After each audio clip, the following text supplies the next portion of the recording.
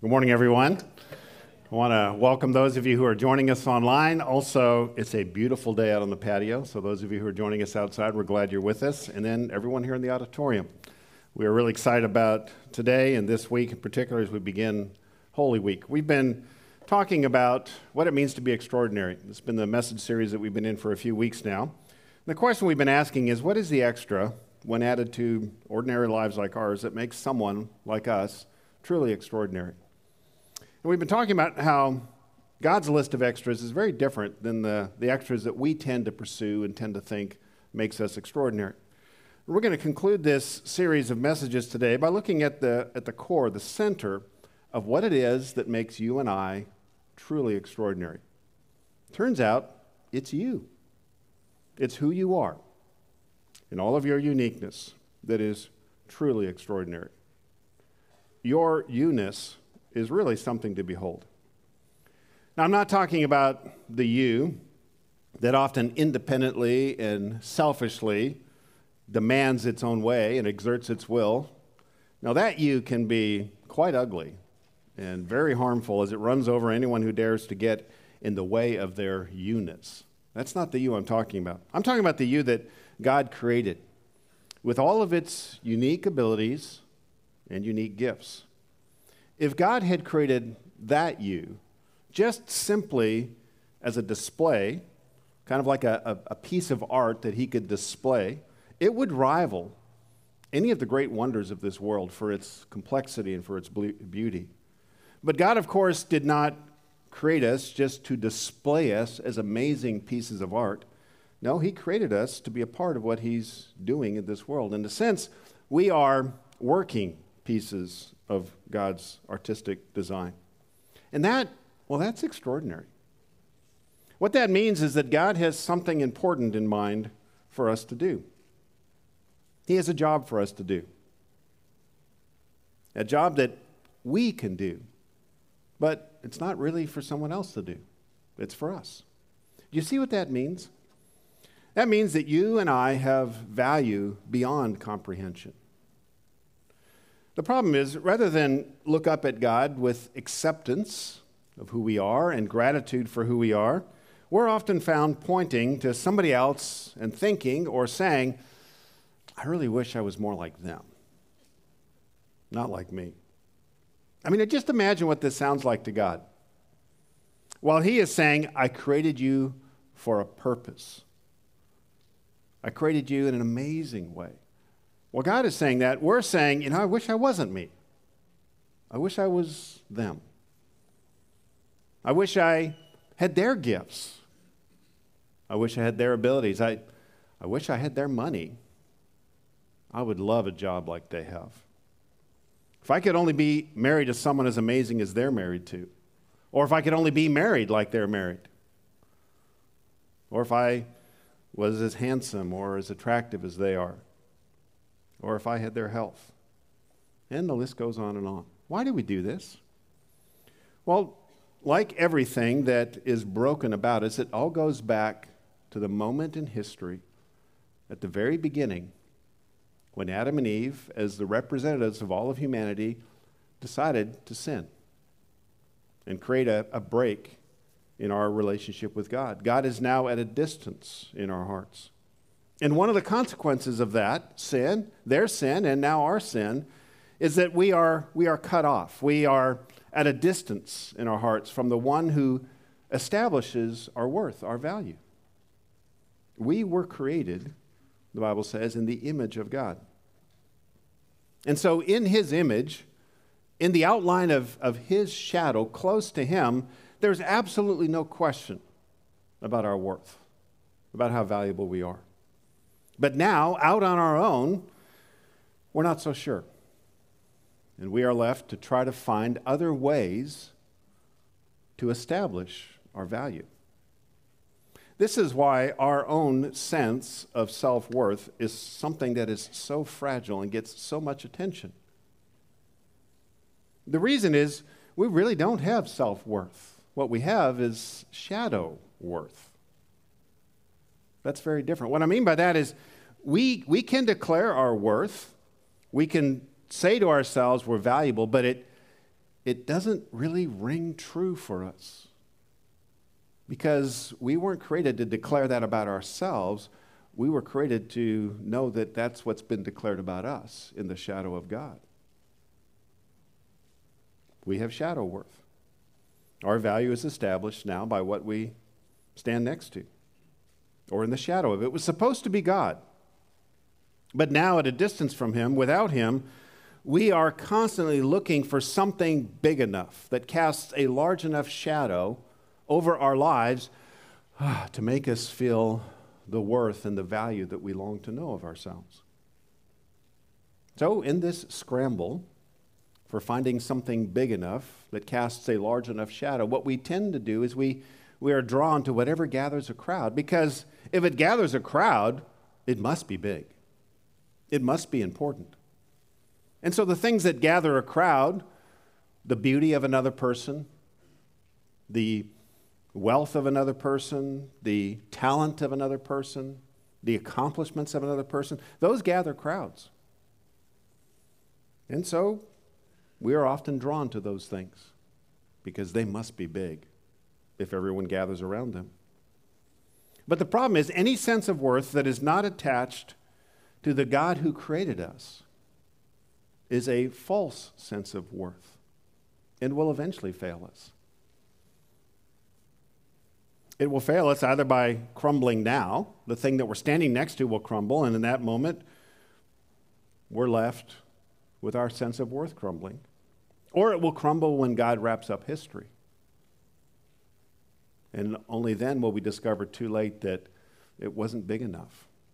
That in fact, what we were really standing next to in the scope of all of eternity was more like trying to hide behind a blade of grass. It just wasn't big enough to cast the shadow that we needed, and it's now gone. It's withered. So trying to be like someone else, or wishing you were more like someone else, is what tends to keep us from discovering the real basis of our value.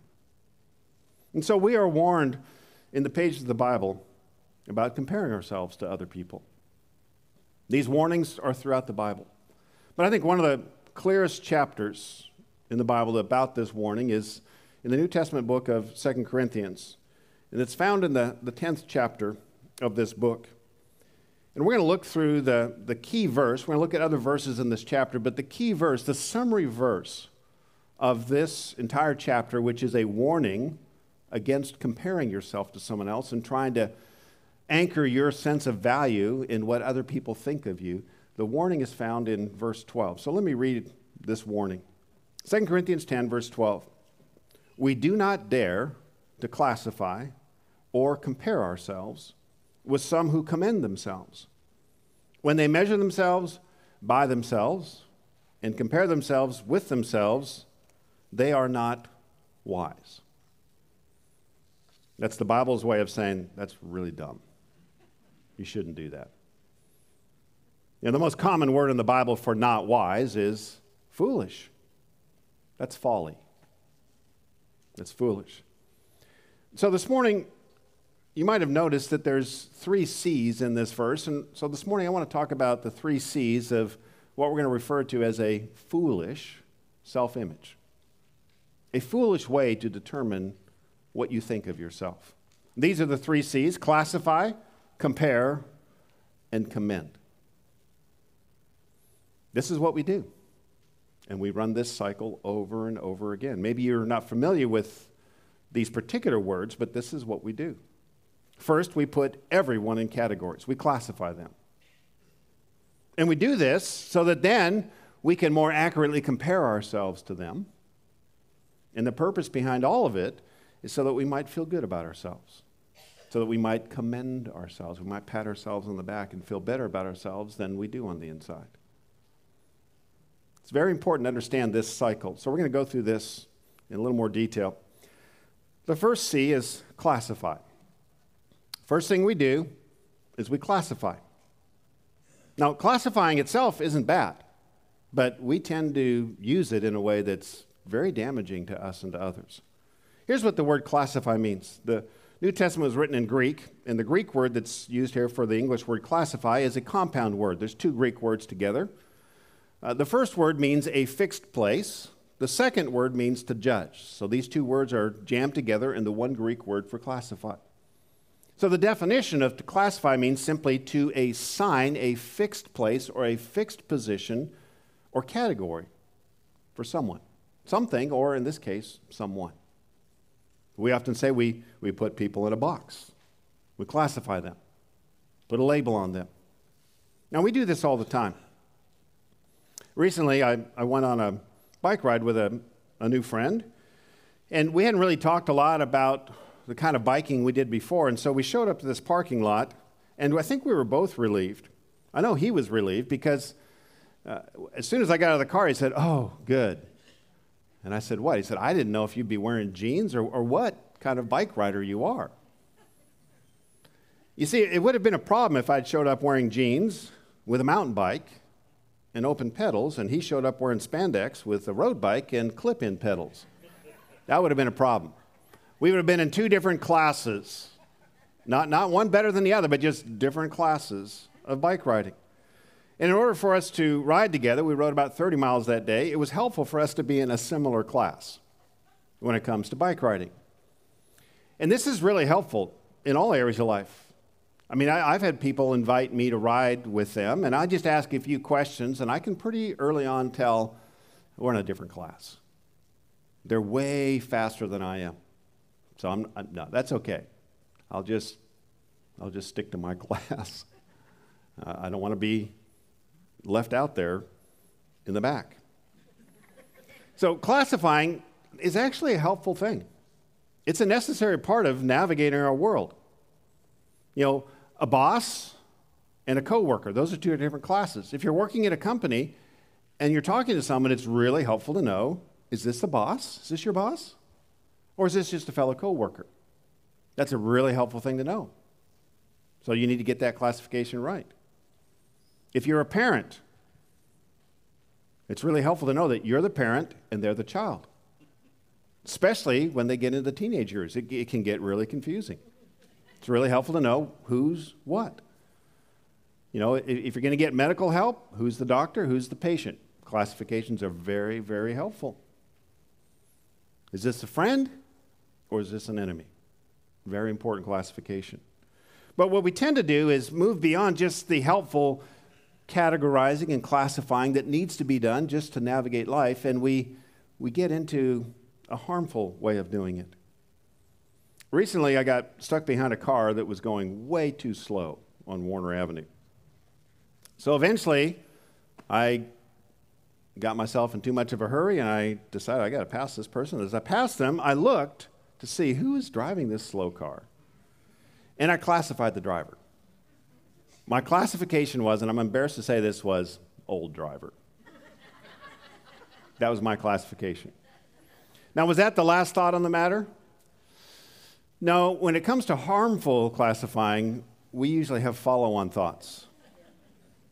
Because that kind of classifying is done with a purpose in mind. And the purpose is almost always to look down on somebody so that we can feel better about ourselves. That's the purpose it serves. You know, if someone is below us, then we can feel better than them, and then we can feel better about ourselves. So I didn't think I was a better driver. I felt that smug feeling of knowing I was a better driver. I didn't have to think. I just knew. Well, about 10 minutes later, someone zoomed by me on the left side. And I'm not sure, because it happened pretty fast, but I'm pretty sure I saw the exact same look from the other side of the exchange. They were looking at me like, old driver. And that's when I realized, oh my goodness, I'm an old driver. I am an old driver. This is what old drivers do. I got distracted by something, I don't remember what, and I just slowed down. That's what old drivers do. That's what we do as old drivers.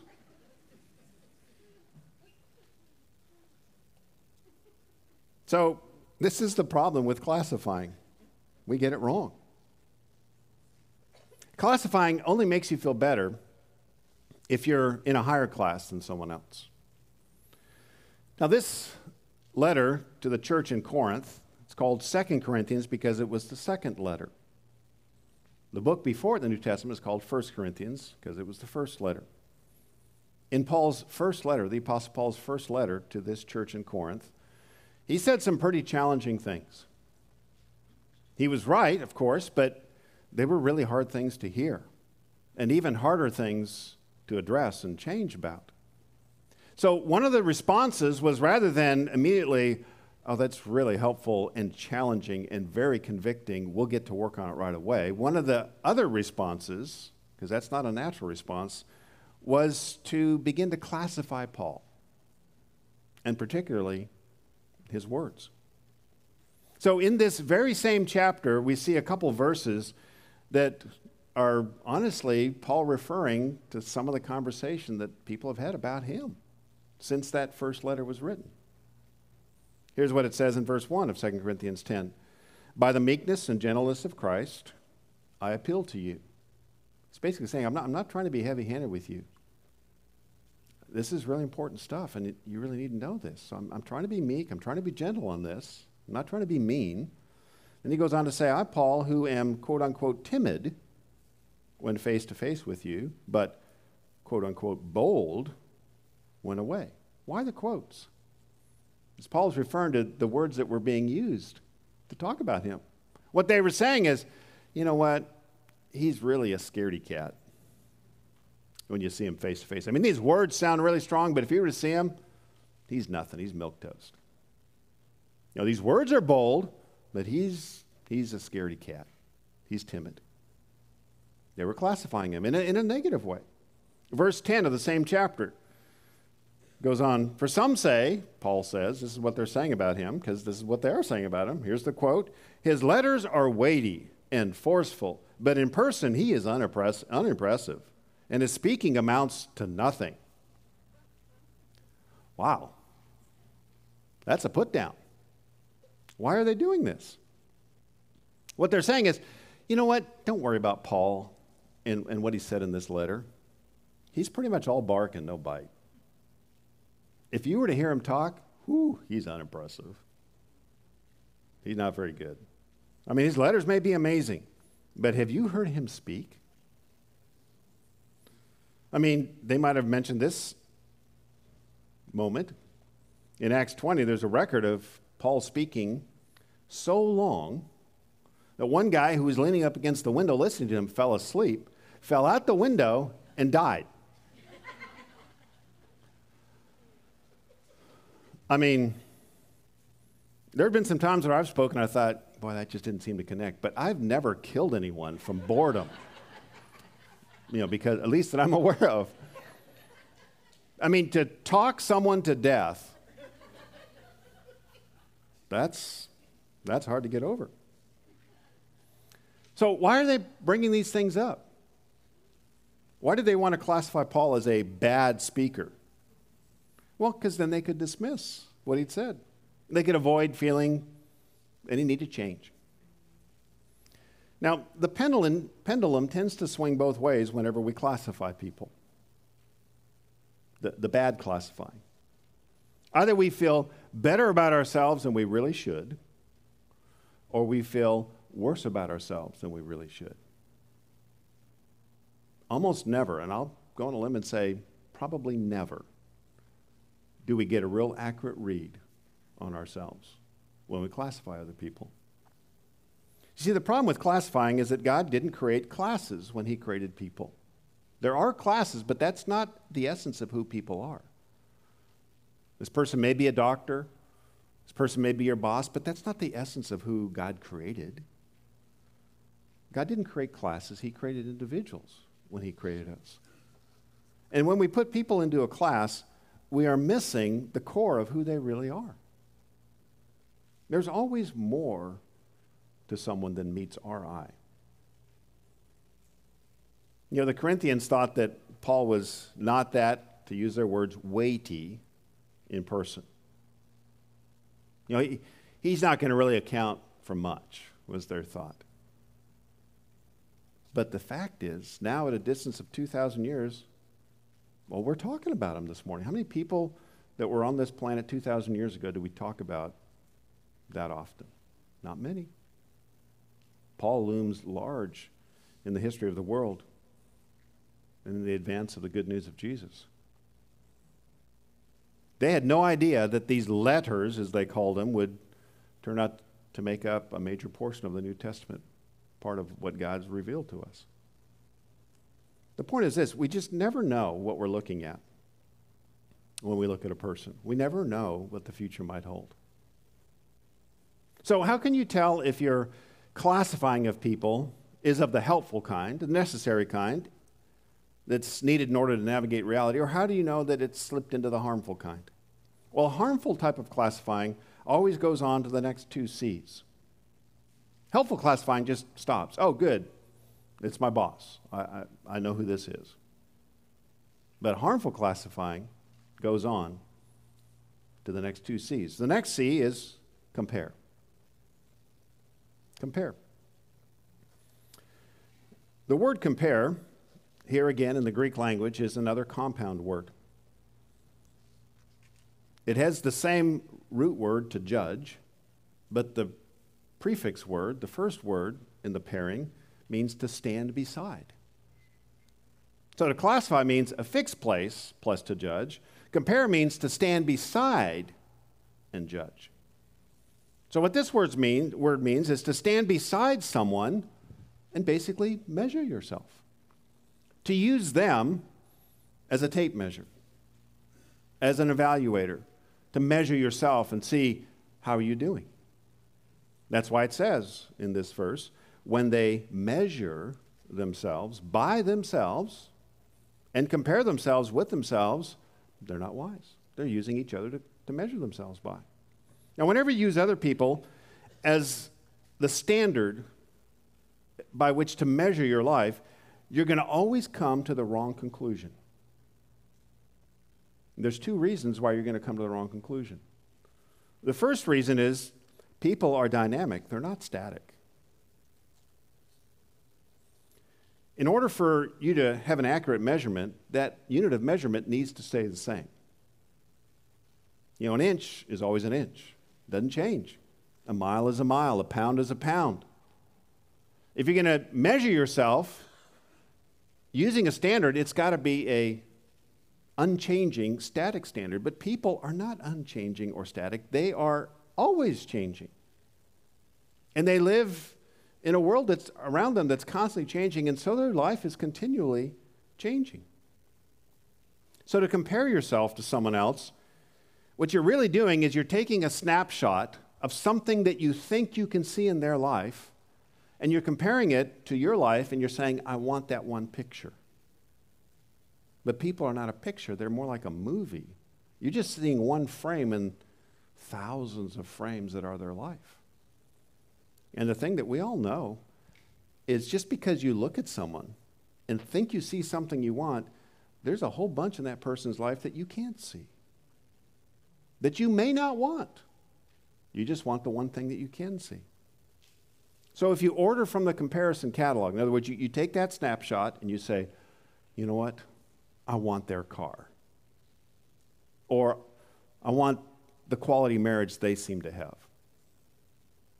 When you order from the comparison catalog, you never get what you see in the picture, because what you see in the picture isn't real. I mean, their car may be real, but that's not the only part of their life. It comes with everything else. If you think they've got an amazing marriage, maybe they do, maybe they don't. You don't know. Just by looking, it's really hard to tell. We are never able to compare our entire life to someone else's entire life, because we can't see their entire life. But our entire lives, it's a package deal. It all goes together. What we tend to want is just one part of their life. But the way life is it's the good with the bad. It's the part that we can see wrapped up with the parts that we can't see. This is why comparison is so foolish. You're not even comparing yourself to something real. You're comparing yourself to a snapshot. And that was just a fleeting moment. It's no longer there. The second problem with comparison is that we're all different because we all have different assignments. God has crafted us uniquely because He intends for us to do some things with our gifts, with our abilities. And so if we look at someone else and say, oh, I wish I was like them, they've got a different assignment. That's why we're different. The Tokyo Olympics obviously were supposed to happen this last summer, but because of the virus, they were postponed to this coming summer. So to help you get familiar with our Olympic team, I want to introduce you to two members of the team. One guy is a shot putter. The other guy is a long-distance runner. So let me put these two pictures up and see if you can tell which is the shot putter and which is the marathon runner, the long-distance runner. Any guesses as to who is who? It's shot putters this side, right? Yeah. I don't know how far he could run, but that's a big body to run with. So the shot putter's name is Ryan Krauser. He's going to be our shot putter in the Olympics. This other picture on this side is Galen Rupp. Galen's been in several Olympians. You might have seen him before. But you put Galen up next to Ryan, it's like the guy doesn't look like he has a muscle. But he does, just very different muscles because he's in a very different event. They're both Olympians. They're both top in the world in their events. But if you were to demand that they be the same, you would then say, well, there's only one Olympic event, and there isn't.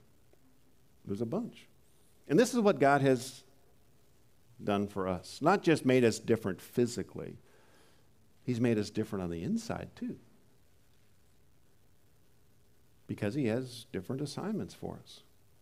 He's designed us for a unique assignment. In verse 13 of this same chapter, we read this. It says, we, however, Paul says, will not boast beyond proper limits.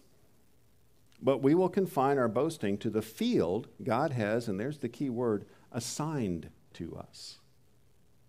A field that reaches even to you. Paul says, I've been assigned to start this church. That's why this field includes you. This is my assignment. You've got a different assignment. The key thing is, don't go beyond the proper limits. When we compare, what we're doing is we're looking at another person's assignment and automatically forgetting our assignment or ignoring our assignment.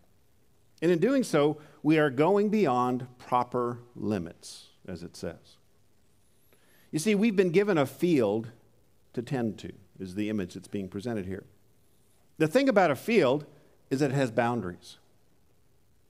Either they're marked by stones or flags or fences, but there's boundaries to it. And if you're going to boast, it says here, if you're going to feel good about what you're doing, make sure it's by looking at how you're doing with the field that you've been assigned. If you're going to sit down and look at someone else's field and the grass that we say is greener on that field, then you're ignoring the field that God has given you. And to use the words here, that is not wise. That's foolish. Then this brings us to the third C. Commend. Commend. This word is not a compound word in Greek. It simply means to stand beside someone. So here's what we do. First, we classify. We fix judgment by assigning a category to everyone. That may be helpful, but then we go beyond that and we compare. We beside judge. We stand up next to them. We measure ourselves so that we can do this third thing. We do all this so that we don't have to stand alone.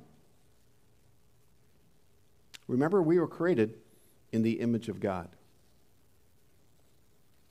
What that means is, all by ourselves, we don't do good. We are like shadows. We find our purpose and the outline of our life in the shadow of God. Our true value comes from being attached to Him. But we've gone our own way in different ways. Now we need to stand next to something big before we'll feel good about ourselves again. God-sized big. But we can't seem to find a true God replacement because, of course, there isn't one. We can't seem to get enough people to approve of us, to make up for God. So this chapter ends up verses 17 through 18. 2 Corinthians 10, we read this, "But let him who boasts boast in the Lord. For it's not the one who commends himself who's approved, but the one whom the Lord commends." If you want to know what is worth boasting about, it's what God does and says, not what people do or say. Approval comes not from how many thumbs up you can get for yourself, but whether or not Jesus has been the one that's attached your shadow back to the Father, whether you're standing next to Jesus. Our shadow is too large for us to hide behind people. It's a God-sized image that we are created to be a part of. We're made in His image. That's why the approval of others will never be enough. Our true value is determined by our Creator. Nothing else will do. Nothing else can replace that. You know, if you own a house, you've probably gone onto Zillow sometime this year because house values are going up, just to see what your house is worth. How does Zillow.com arrive at the price they say your house is worth? Well, it's through the market. The market is basically what other people have paid for comparable houses in your area. And that goes up and down. But you know, there's some things in my house that Zillow can't classify. There's some things in my house that have a value to me that's independent of the market, of what other people think my house is worth. Let me show you a picture of one. This is a picture of something that someone built for me years ago. You may recognize this is a plumb line hanging from this thing that they built. And the reason is because there's a verse in the Old Testament that's meant a lot to me, and I've spoken on it lots over the years if you've been at Seabreeze. It's about one day in a construction project, and there's a guy that's got a plumb line, and he's measuring to make sure the wall that was built is straight. Seems like a minor, insignificant day in a long project. But God says in response to that, "Who despises the day of small things?" And his point is, this may look little, but it's not. Don't despise it. And this verse has really been helpful for me when my days seem small and ordinary. Because God is saying, don't despise this small stuff. It is the accumulation of small days that really allows the big things to happen. So I've done messages on that, and someone made this for me years ago. If I put this thing on OfferUp, I probably wouldn't get anything for it. I might get questions, what is it? But I wouldn't get much money for it. But that doesn't matter because it's not for sale, because this is precious to me. Every time I look, well, not every time. Most times when I look at this thing, it really helps remind me of what's really important and to not despise the day in which small things happen, because that's the way most days are. Insurance can replace my house, can't replace that. Now, you've got the same kinds of things in your house. Maybe things your grandchildren made for you.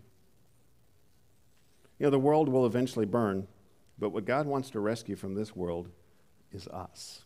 We are His handcrafted pieces of art. We are priceless. We are God's treasure. So stop wishing you were a different piece of art. God doesn't make mistakes. He doesn't make copies. You've probably heard that. Let that sink in. He only creates original pieces. And that's why it says in this verse, this key verse we've been looking at, it says, we do not dare to classify or compare ourselves. What an interesting statement. We don't dare do this. Why say dare?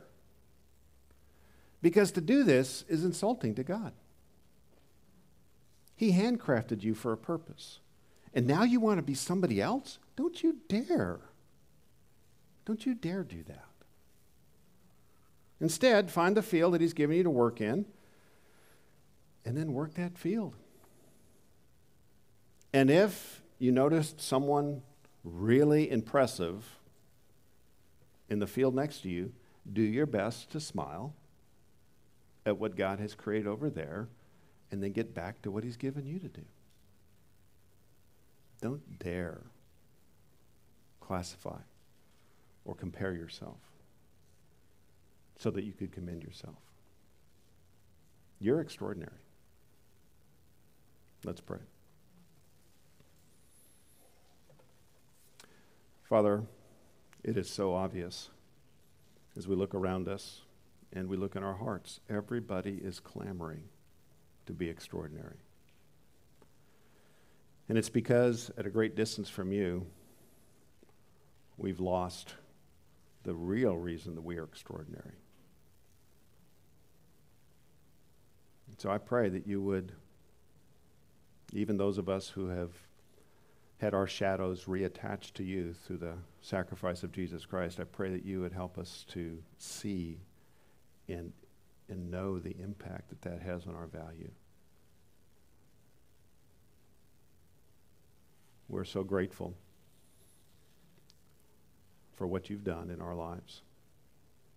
We thank you for the way you've made us, exactly the way you've made us. Give us clarity on our assignment so that we might experience the joy of doing what we're created to do. We pray this now in the name of Jesus Christ. Amen.